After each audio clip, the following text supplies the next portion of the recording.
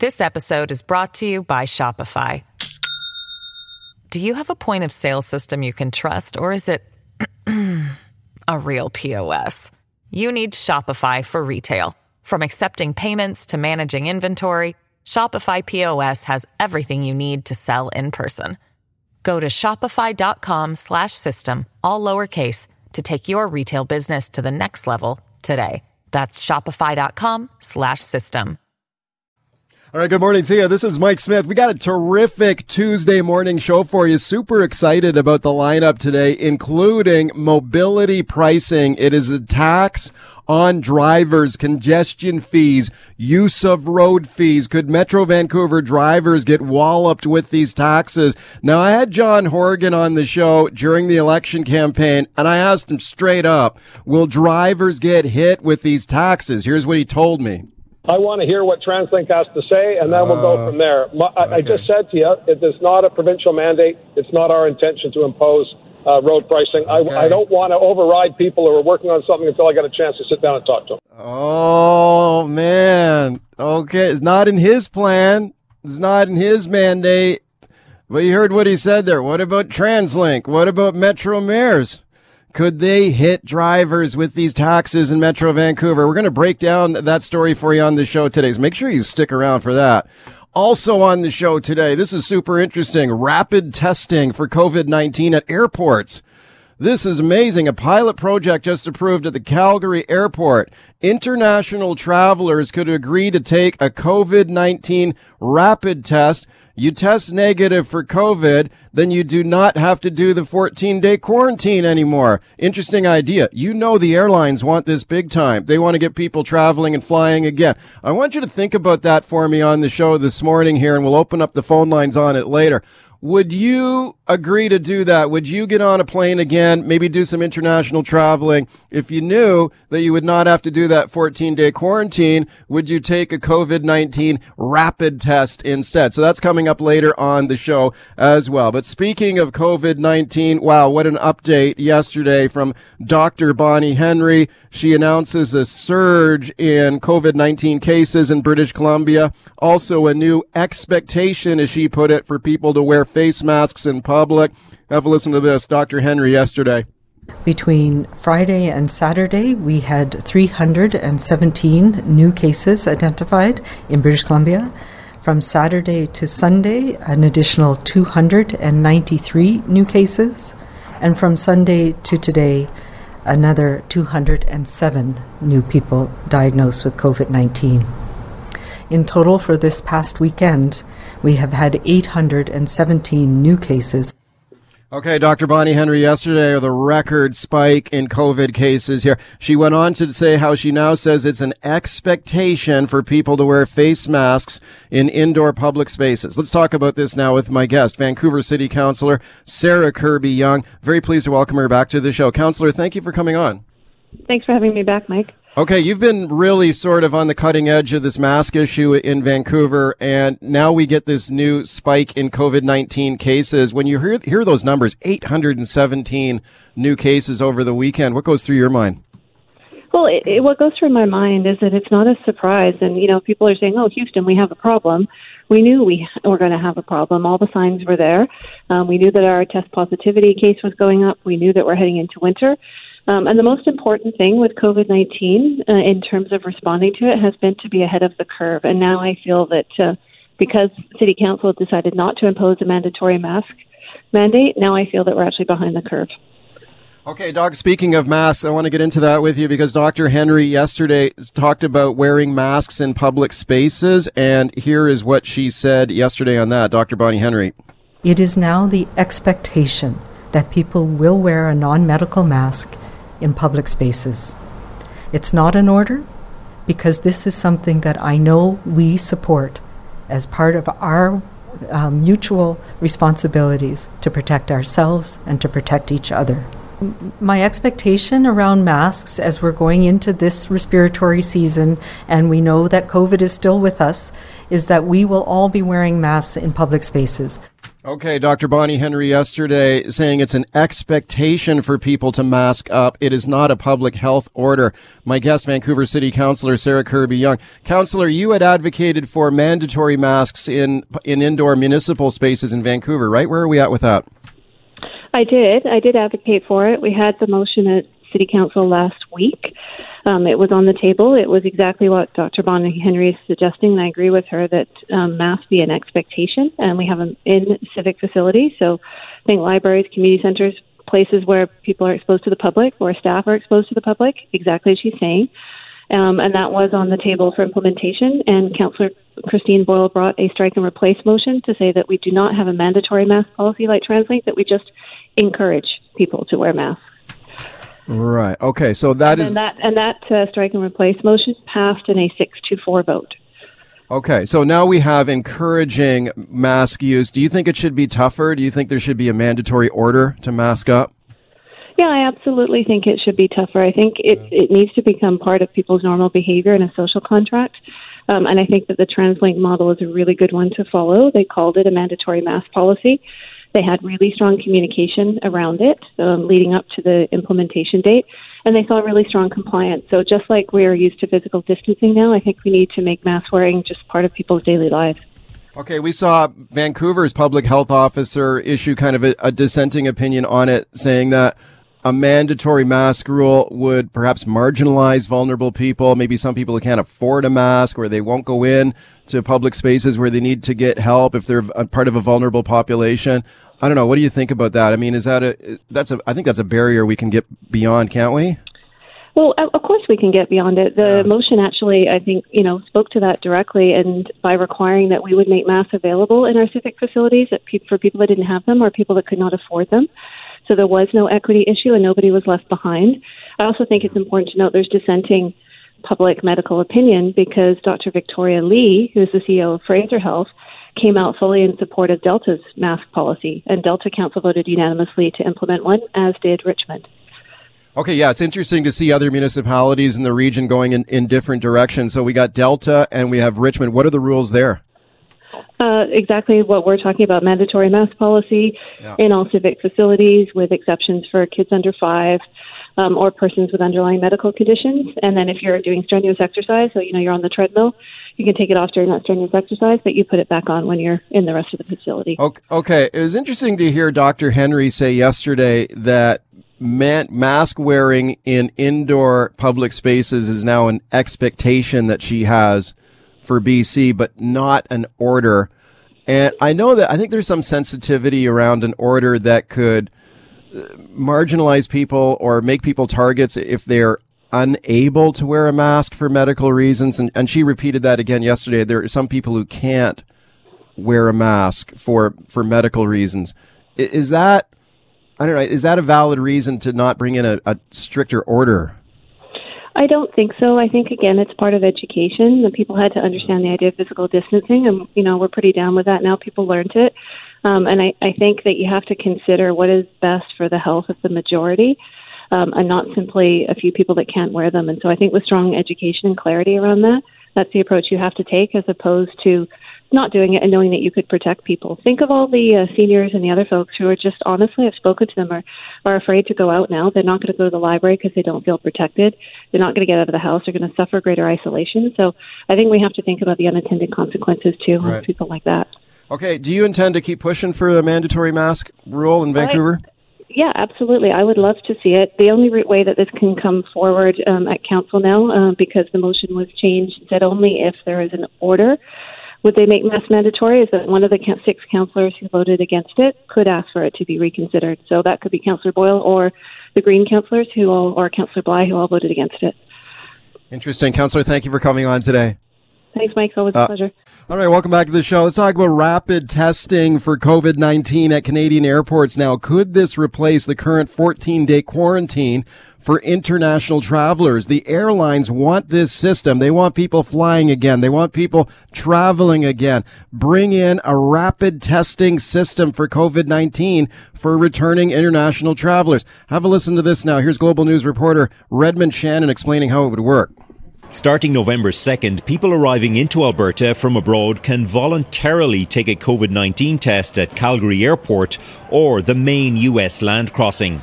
They must then proceed into a 14-day quarantine as before. If the test comes back negative, they can leave quarantine. However, they must provide a second test on day 6 or 7 and must not visit high-risk settings in that 2 weeks. All right, so this is a test program, pilot program they've approved at the Calgary International Airport. Alberta Premier Jason Kenney likes it. We cannot turn our back on the travel industry, the tourism industry, and the Albertans whose lives have been thrown into upheaval as a result of the pandemic. Okay, and here's Ed Sims, the president of WestJet. It's not an overstatement to say that today's announcement is actually the first piece of good news we have received as an airline since February the 29th, when I sat on a Sunday afternoon watching our bookings get outstripped by cancellations. Okay, think about it now. Would you do this? Would you travel again? Would you get on a plane if you know you can get a rapid test for COVID-19? Let's talk about this now with my guest, Brian Passafume, Toronto Sun reporter. He's done a great job in this story. Brian, thanks a lot for coming on. Good morning. Okay, so this is really interesting what's going on at the Calgary airport. The airlines really want this, right? And also the unions at the airlines are pushing for it too, correct? Yeah, the pilots union for Sunwing has been sort of instrumental in getting this done. They put a lot of pressure on the federal governments and even local MPs, and just to get this program out there, because as you said, the airline industry is probably one of the hardest hit industries through this pandemic. Their bookings just plunged to zero when people stopped flying. So while they're looking at this as a great first step, they're kind of wondering, what's going to happen next? Is this going to be just a one and done, or is this going to be spread to other airports? Okay. And that's a question go ahead, sorry. Okay, so let's talk a little bit about how it would work, Brian. So let's say you're on a returning international flight. Would you get your COVID test as soon as you land at the airport? Is that how it works? Yeah, that's correct. It's only for people whose final destination is Alberta. So people like transferring through Alberta to, say, to Vancouver on a local flight, they would not be eligible. It's only for people who end up in Alberta. Because what this does, this pilot program does not replace the 14-day quarantine. What it does is you get the test prior to customs. Within about 24 hours to 48 hours, you get the results. And from there, as long as you promise to take another test within about 7 days, you're able to forego the rest of your quarantine. And then that's a program that it works good in theory, but at the same time, they're only testing international passengers. What about the domestic passengers that are coming in from other parts of the world or other parts of Canada and spreading it elsewhere? So this program is a good first step, but a lot of people are wanting to go further. Right. No, it's an interesting idea. So it would take, they call it a rapid test, but it would still take 48 hours, maybe? That's correct. This isn't kind of the test is like a pregnancy test where you just kind of like put a sample on a little cartridge and it gives you a plus or a minus. It's still a nasal swab, but it's a lot quicker and a lot more efficient than kind of the current tests that are being done now with health systems across Canada. Right. Speaking of Toronto Sun reporter Brian Passafume, so it almost sounds like it would, if you test negative, let's say you get your test result 48 hours later, you're negative, you have to quarantine before you get the test result, right? So I guess maybe you'd quarantine for 2 days, you test negative, and then you don't have to quarantine anymore. Correct? That's correct. You still have to have a plan to quarantine, because if you test positive, then you're still in the same boat as before. Yeah. But you still have to have a plan to be able to quarantine within Alberta. Right. And then you have to take a follow-up test, about a week later? Yeah, but 6 or 7 days later, just to, just the way the virus works, sometimes you're asymptomatic and you don't test positive for a couple of days. It depends on the incubation period. Okay, you could hear the excitement in the voice of Ed Sims there, the WestJet CEO, saying this is good news. You mentioned how the pilots union at Sunwing want this. I mean, they want people, they're excited because they think that this will encourage people to travel again, right? Get on a plane again. Exactly, and that's what they want. They want people to, they want butts back in seats. They want people to keep traveling and living their lives again. Right. How come it's just being rolled out in Calgary? How come not other airports in Canada? It's a very good question, and it's a question that I've so far been unable to get an answer for, because, I kind of learned about this a few weeks ago, and I've been working sort of trying to figure out what was going on. And, initially the talk was it was going to be rolled out in Toronto, because naturally Toronto's Canada's busiest airport, but it kind of took everybody by surprise that it was just Calgary. I don't know if it's because it's just a smaller sample area for just a pilot program or whatever, but, I rarely get a lot of emails from readers, but readers have just been deluging me with questions about, I'm planning to go here. I'm living overseas and I want to come home for Christmas. Is this going to be available in Toronto by the time I get home? And, my answer to them is, there is no answer. There's no plans to roll this out until after this pilot program is done, probably early next year. Yeah, sure. I bet there's a lot of people in British Columbia and Vancouver, I'm sure, would have keen interest in this as well. Is there a lot of COVID at airports? I mean, have there been a lot of documented COVID positive cases coming into on international flights? Well, Health Canada keeps record of all incoming flights with infected passengers on their website, and yeah, it's they do list that, and it is kind of interesting to note that when I wrote this article, Calgary had 3 reported international flights coming in with cases during the time period, but they had 4 domestic flights. And I've written about this before, about how Toronto was kind of the hub of domestic spread of COVID through flights, and which is why I think that the next step should possibly be testing people as they travel domestically before they depart, just to keep the spread within one region without spreading it elsewhere. Right. You mentioned that the pilots union at Sunwing was lobbying heavily for this rapid testing system. I guess it's easy to understand why they're trying to preserve their jobs, I guess.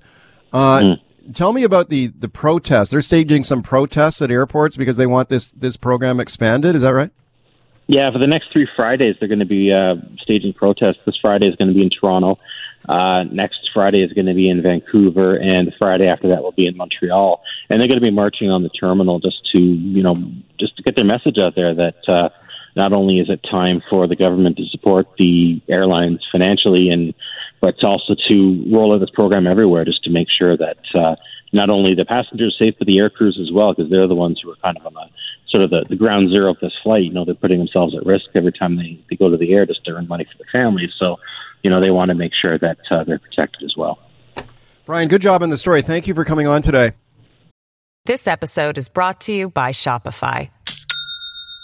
Do you have a point of sale system you can trust, or is it a real POS? You need Shopify for retail. From accepting payments to managing inventory, Shopify POS has everything you need to sell in person. Go to shopify.com/system, all lowercase, to take your retail business to the next level today. That's shopify.com/system. Thank you, sir. Have a great day. All right, welcome back to the show. What is QAnon? This is a question I think a lot of people are asking. We hear more and more about this conspiracy theory movement. Started out as kind of a fringe movement among supporters for U.S. President Donald Trump, kind of in the shadier corners of the internet, going mainstream in a lot of ways, though. Now, the QAnon conspiracy theory is on the rise. Social media platforms like Facebook have taken action against QAnon. Twitter has removed thousands of QAnon-linked accounts. The FBI has warned that QAnon poses a growing domestic terror threat. It's not only in the United States, QAnon getting more popular in Canada as well. So what is QAnon? Have a listen to this report here from NBC News. At Trump rallies nationwide, the Q pops up in a sea of campaign signs. It stands for QAnon and a long list of false, outlandish, and anti-Semitic conspiracy theories that big-name Democrats, celebrities, and the mega-rich are child-trafficking pedophiles who kill children and drink their blood in a satanic ritual. Joe Biden himself a frequent target. All of it, they say, exposed in coded messages by someone deep inside the government named Q. Do you believe there's a ring of high-profile politicians who are kidnapping and sacrificing children? I do believe that. Who's behind QAnon? The digital evidence shows Q's website is hosted by a pig farmer in the Philippines who owns racist and pornographic websites. NBC News investigative reporter Brandy Zadrozny says the movement exploded with millions of members when the pandemic hit, upending lives and livelihoods. QAnon movement and the QAnon membership has grown probably tenfold since March. So we're talking thousands of groups, millions of members, and it's global now as well. All right. That report from NBC News reporter Tom Costello. Okay, QAnon. You see it at the Trump rallies. We've seen it at some of the rallies, the anti-mask rallies in Vancouver recently, too, with people waving QAnon banners.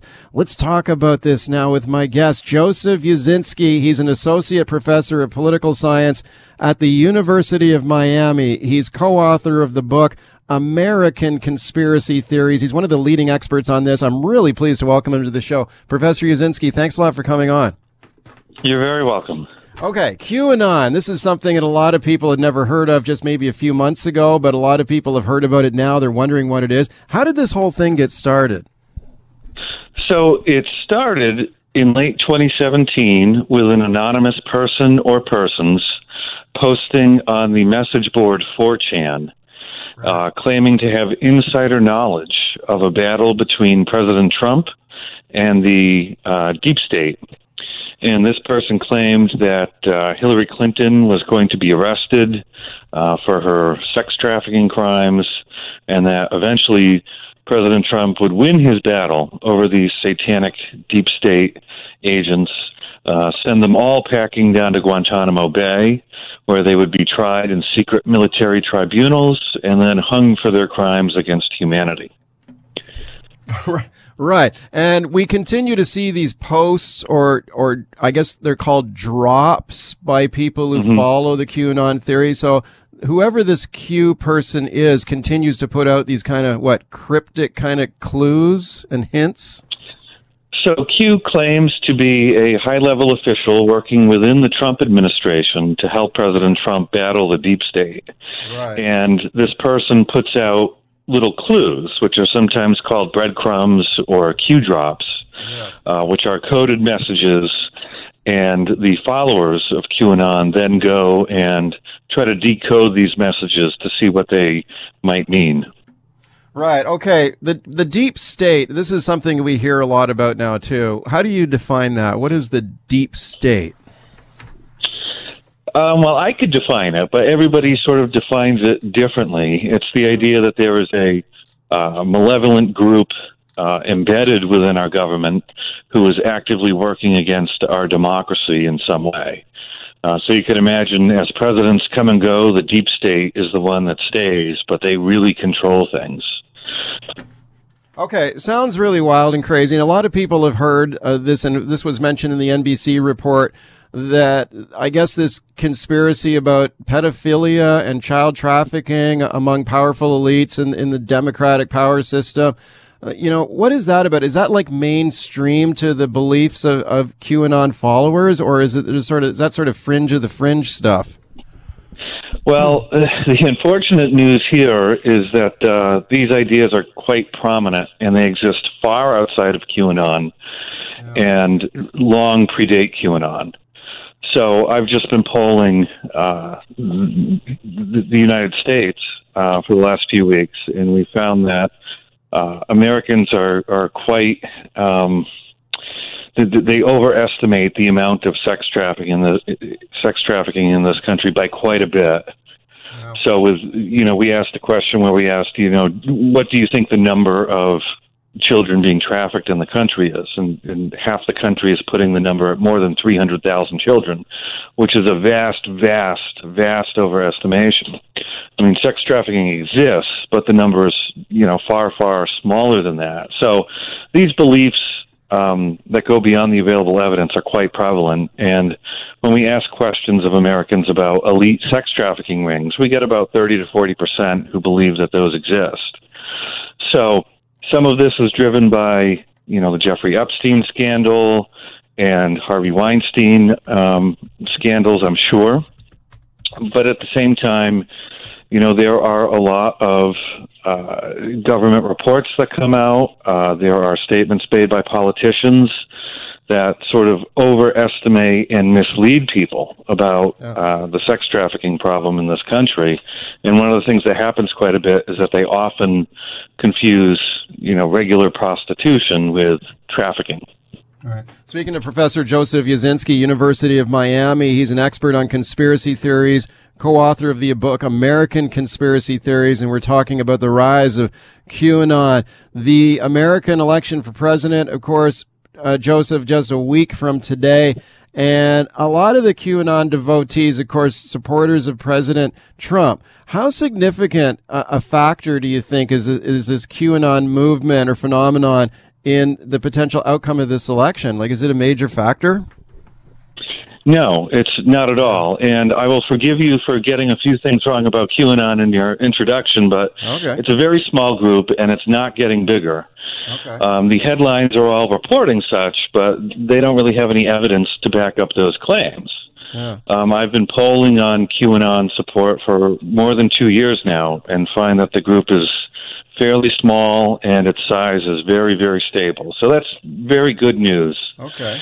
And I'm happy to report that. I'll also say, too, that, a lot of the talk about QAnon says that it's a far-right group. Well, there's nothing really far-right about it. These people aren't talking about tax policy or things like that. They don't have regular conservative political values.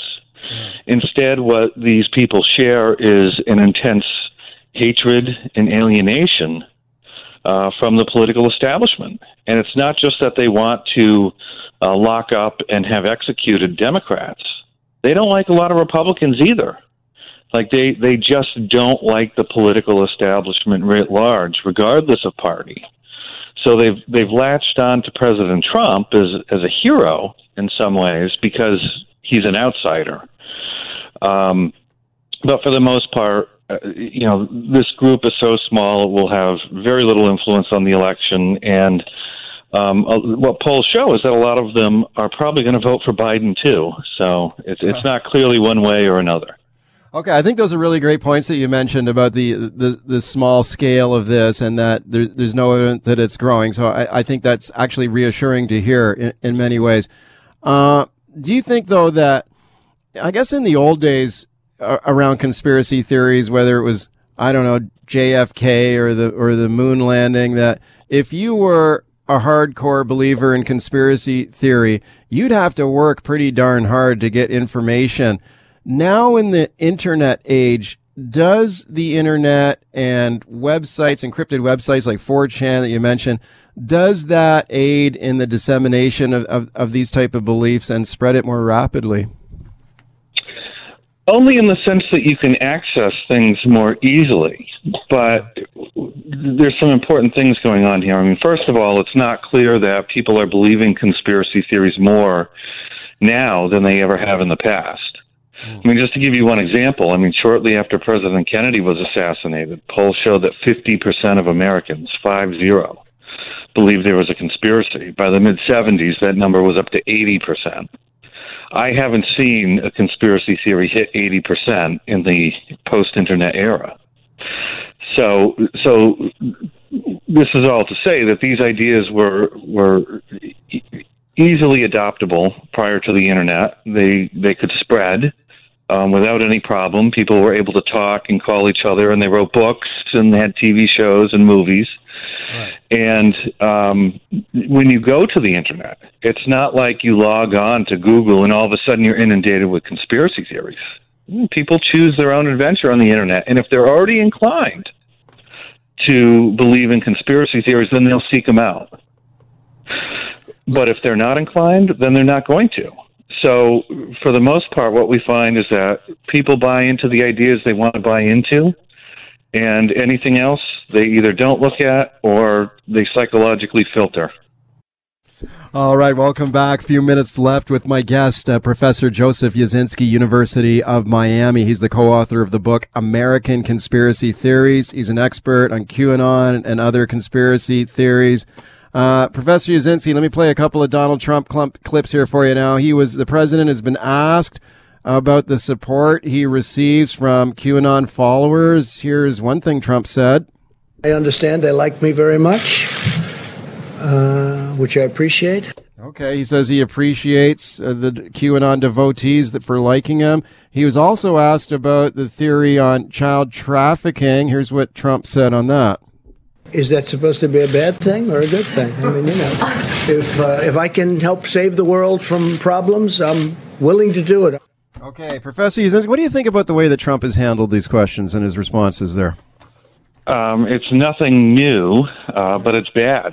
I mean, it's not good to have elected leaders trafficking in or apparently giving, comfort to these conspiracy groups. So that's a bad thing. But we knew that before he was elected. I mean, he started his political career talking about President Obama's faked birth certificate. And he spread vaccine conspiracy theories. In fact, the only conspiracy theories President Trump doesn't like are ones that accuse him of doing something. So none of this is good, but that's an entirely separate question than is the group getting bigger or more dangerous, or will they have an impact on the election? So Trump's rhetoric is bad regardless of all those other things. Okay, you mentioned earlier that this is a small group that does not appear to be growing, I guess, in any great way. But I've read about candidates for Congress and some QAnon devotees or have expressed support or sympathy for QAnon running for Congress in the current elections, including some Republicans who very well might get elected to the House of Representatives, like Marjorie Taylor Greene. What's in Georgia? What do you think of her? She's made comments. She's expected to win, and she's made comments sympathetic to QAnon, right? Yeah, so there were about 80 candidates who ran for Congress who had some quote-unquote link to QAnon. Some of them were clearly true believers. Some of them simply mentioned it. Marjorie Taylor Greene, who you mentioned, is probably going to win. I mean, she disavowed it after she won her primary. Okay. And part of the reason is that career incentives change once it looks like you're headed to Washington. So running around being a QAnon supporter in the halls of Congress probably wasn't going to help her in any way. And the other one, Lauren Boebert, out of Colorado, will likely win. But she didn't really have a very strong link to it in the first place and has since disavowed it too. Now, with both of those candidates, I mean, it's whether they believe QAnon or not, they're still largely the same candidate, and they still engage in a lot of problematic behaviors. I mean, Marjorie Taylor Greene, for instance, many of her campaign ads are her shooting things with guns. Right. So QAnon or not, I don't think it matters that much. What do you think about the way that some of the major social media platforms have handled this? We've seen Facebook take action against QAnon groups and pages, and Twitter has removed QAnon-linked accounts. Do you think they're doing the right thing, and are these moves effective? I mean, in some ways, they are just proving to QAnon believers that there is a conspiracy against them. Yeah, right. And all it does is convince them that the social media companies are now in on it too. Yeah. So I'm not convinced that it's going to change any minds. And again, for 2 years, this conspiracy theory's been around. When it was able to travel frequently and easily through social media networks, it didn't pick up a lot of new believers. So banning it probably isn't going to do anything to stymie it either. Right. So it's not clear that someone just slips on a banana peel, falls into a Facebook page, and becomes a QAnon believer. That's just not how it works. They already have to have a worldview that's accepting of deep state, satanic pedophiles eating babies. Because if they're not already okay with that idea, there's nothing they're going to see on Facebook that's going to convince them. It's fascinating stuff, and it's been great to have you on the show today to share your expertise. Thank you very much for coming on. You're very welcome. All right, welcome back to the show. Let's talk about mobility pricing now. These are taxes aimed at Metro Vancouver drivers, congestion fees, use of road fees. The money would be used to fund transit and transportation improvements. This idea has been on the drawing board for a long time. When John Horgan was on the show during the election campaign, I asked him straight up, would Metro Vancouver drivers get hit with mobility pricing, these mobility taxes? Here's what he told me. I want to hear what TransLink has to say, and then we'll go from there. I just said to you, it is not a provincial mandate. It's not our intention to impose road pricing. Okay. I don't want to override people who are working on something until I get a chance to sit down and talk to them. Okay, it's not his intention to impose mobility pricing, but he does not want to override other people who might be considering mobility pricing. Taking a look right now at the TransLink website. They've got a mobility pricing commission that has been studying this. This is up on their website right now. They're looking at a regional congestion charge. It would cover important crossings. Sounds like a bridge toll. Also a distance-based charged with 2 or more zones with varying charge rates throughout Metro Vancouver.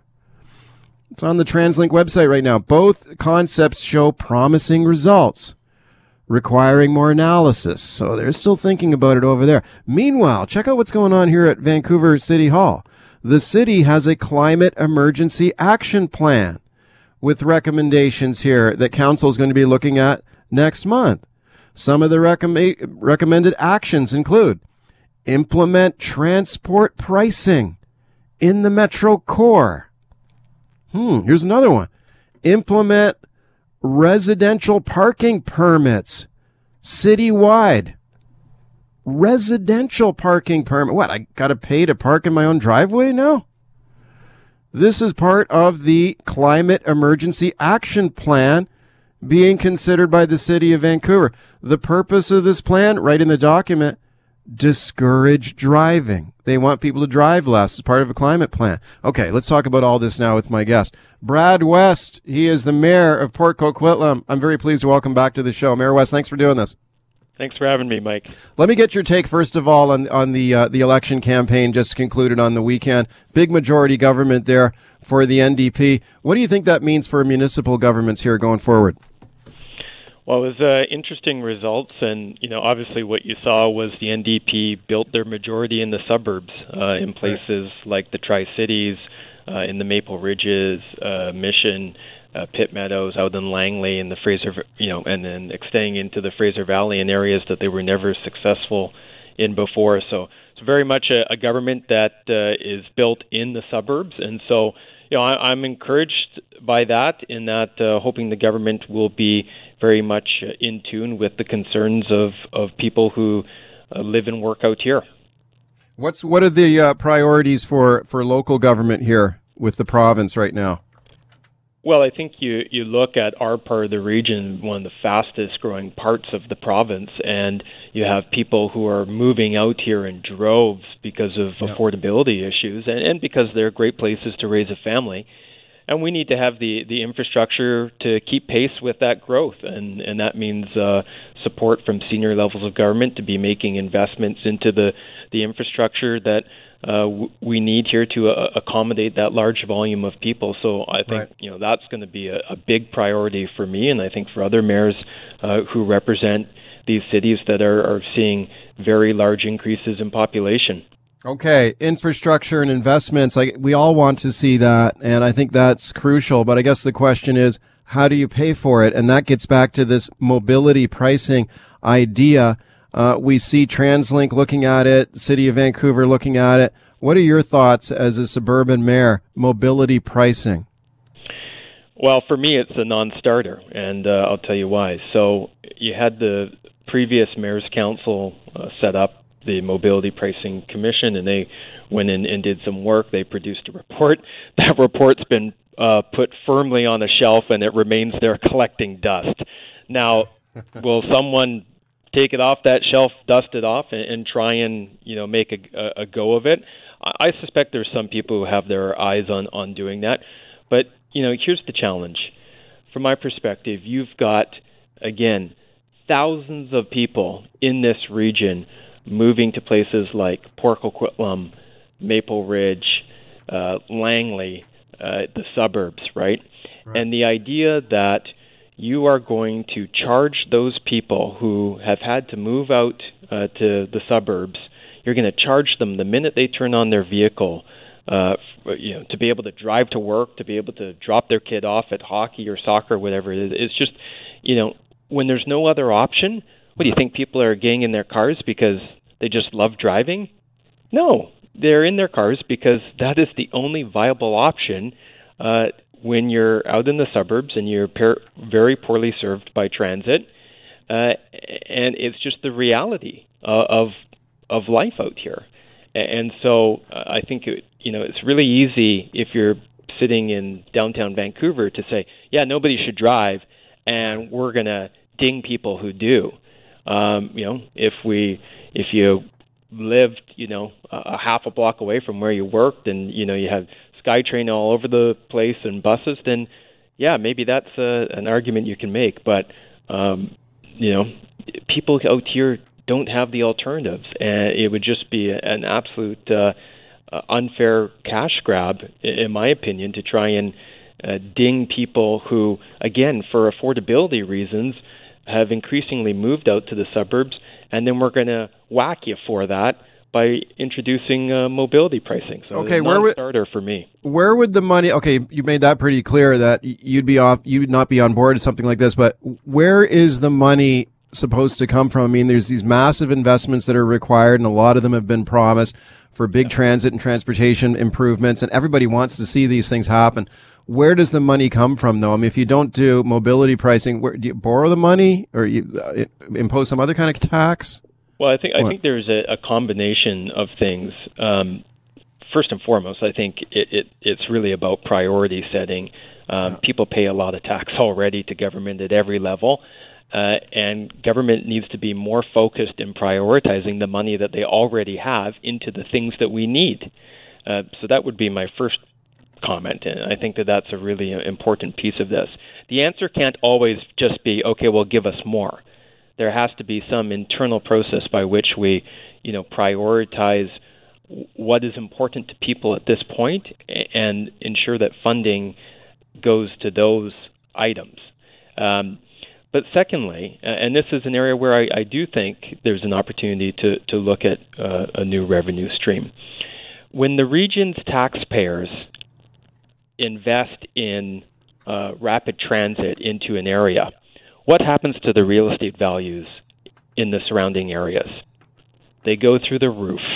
Mm-hmm. And quite often you have individual property developers who make a mittful because the rest of us have gone and paid to have an investment of rapid transit.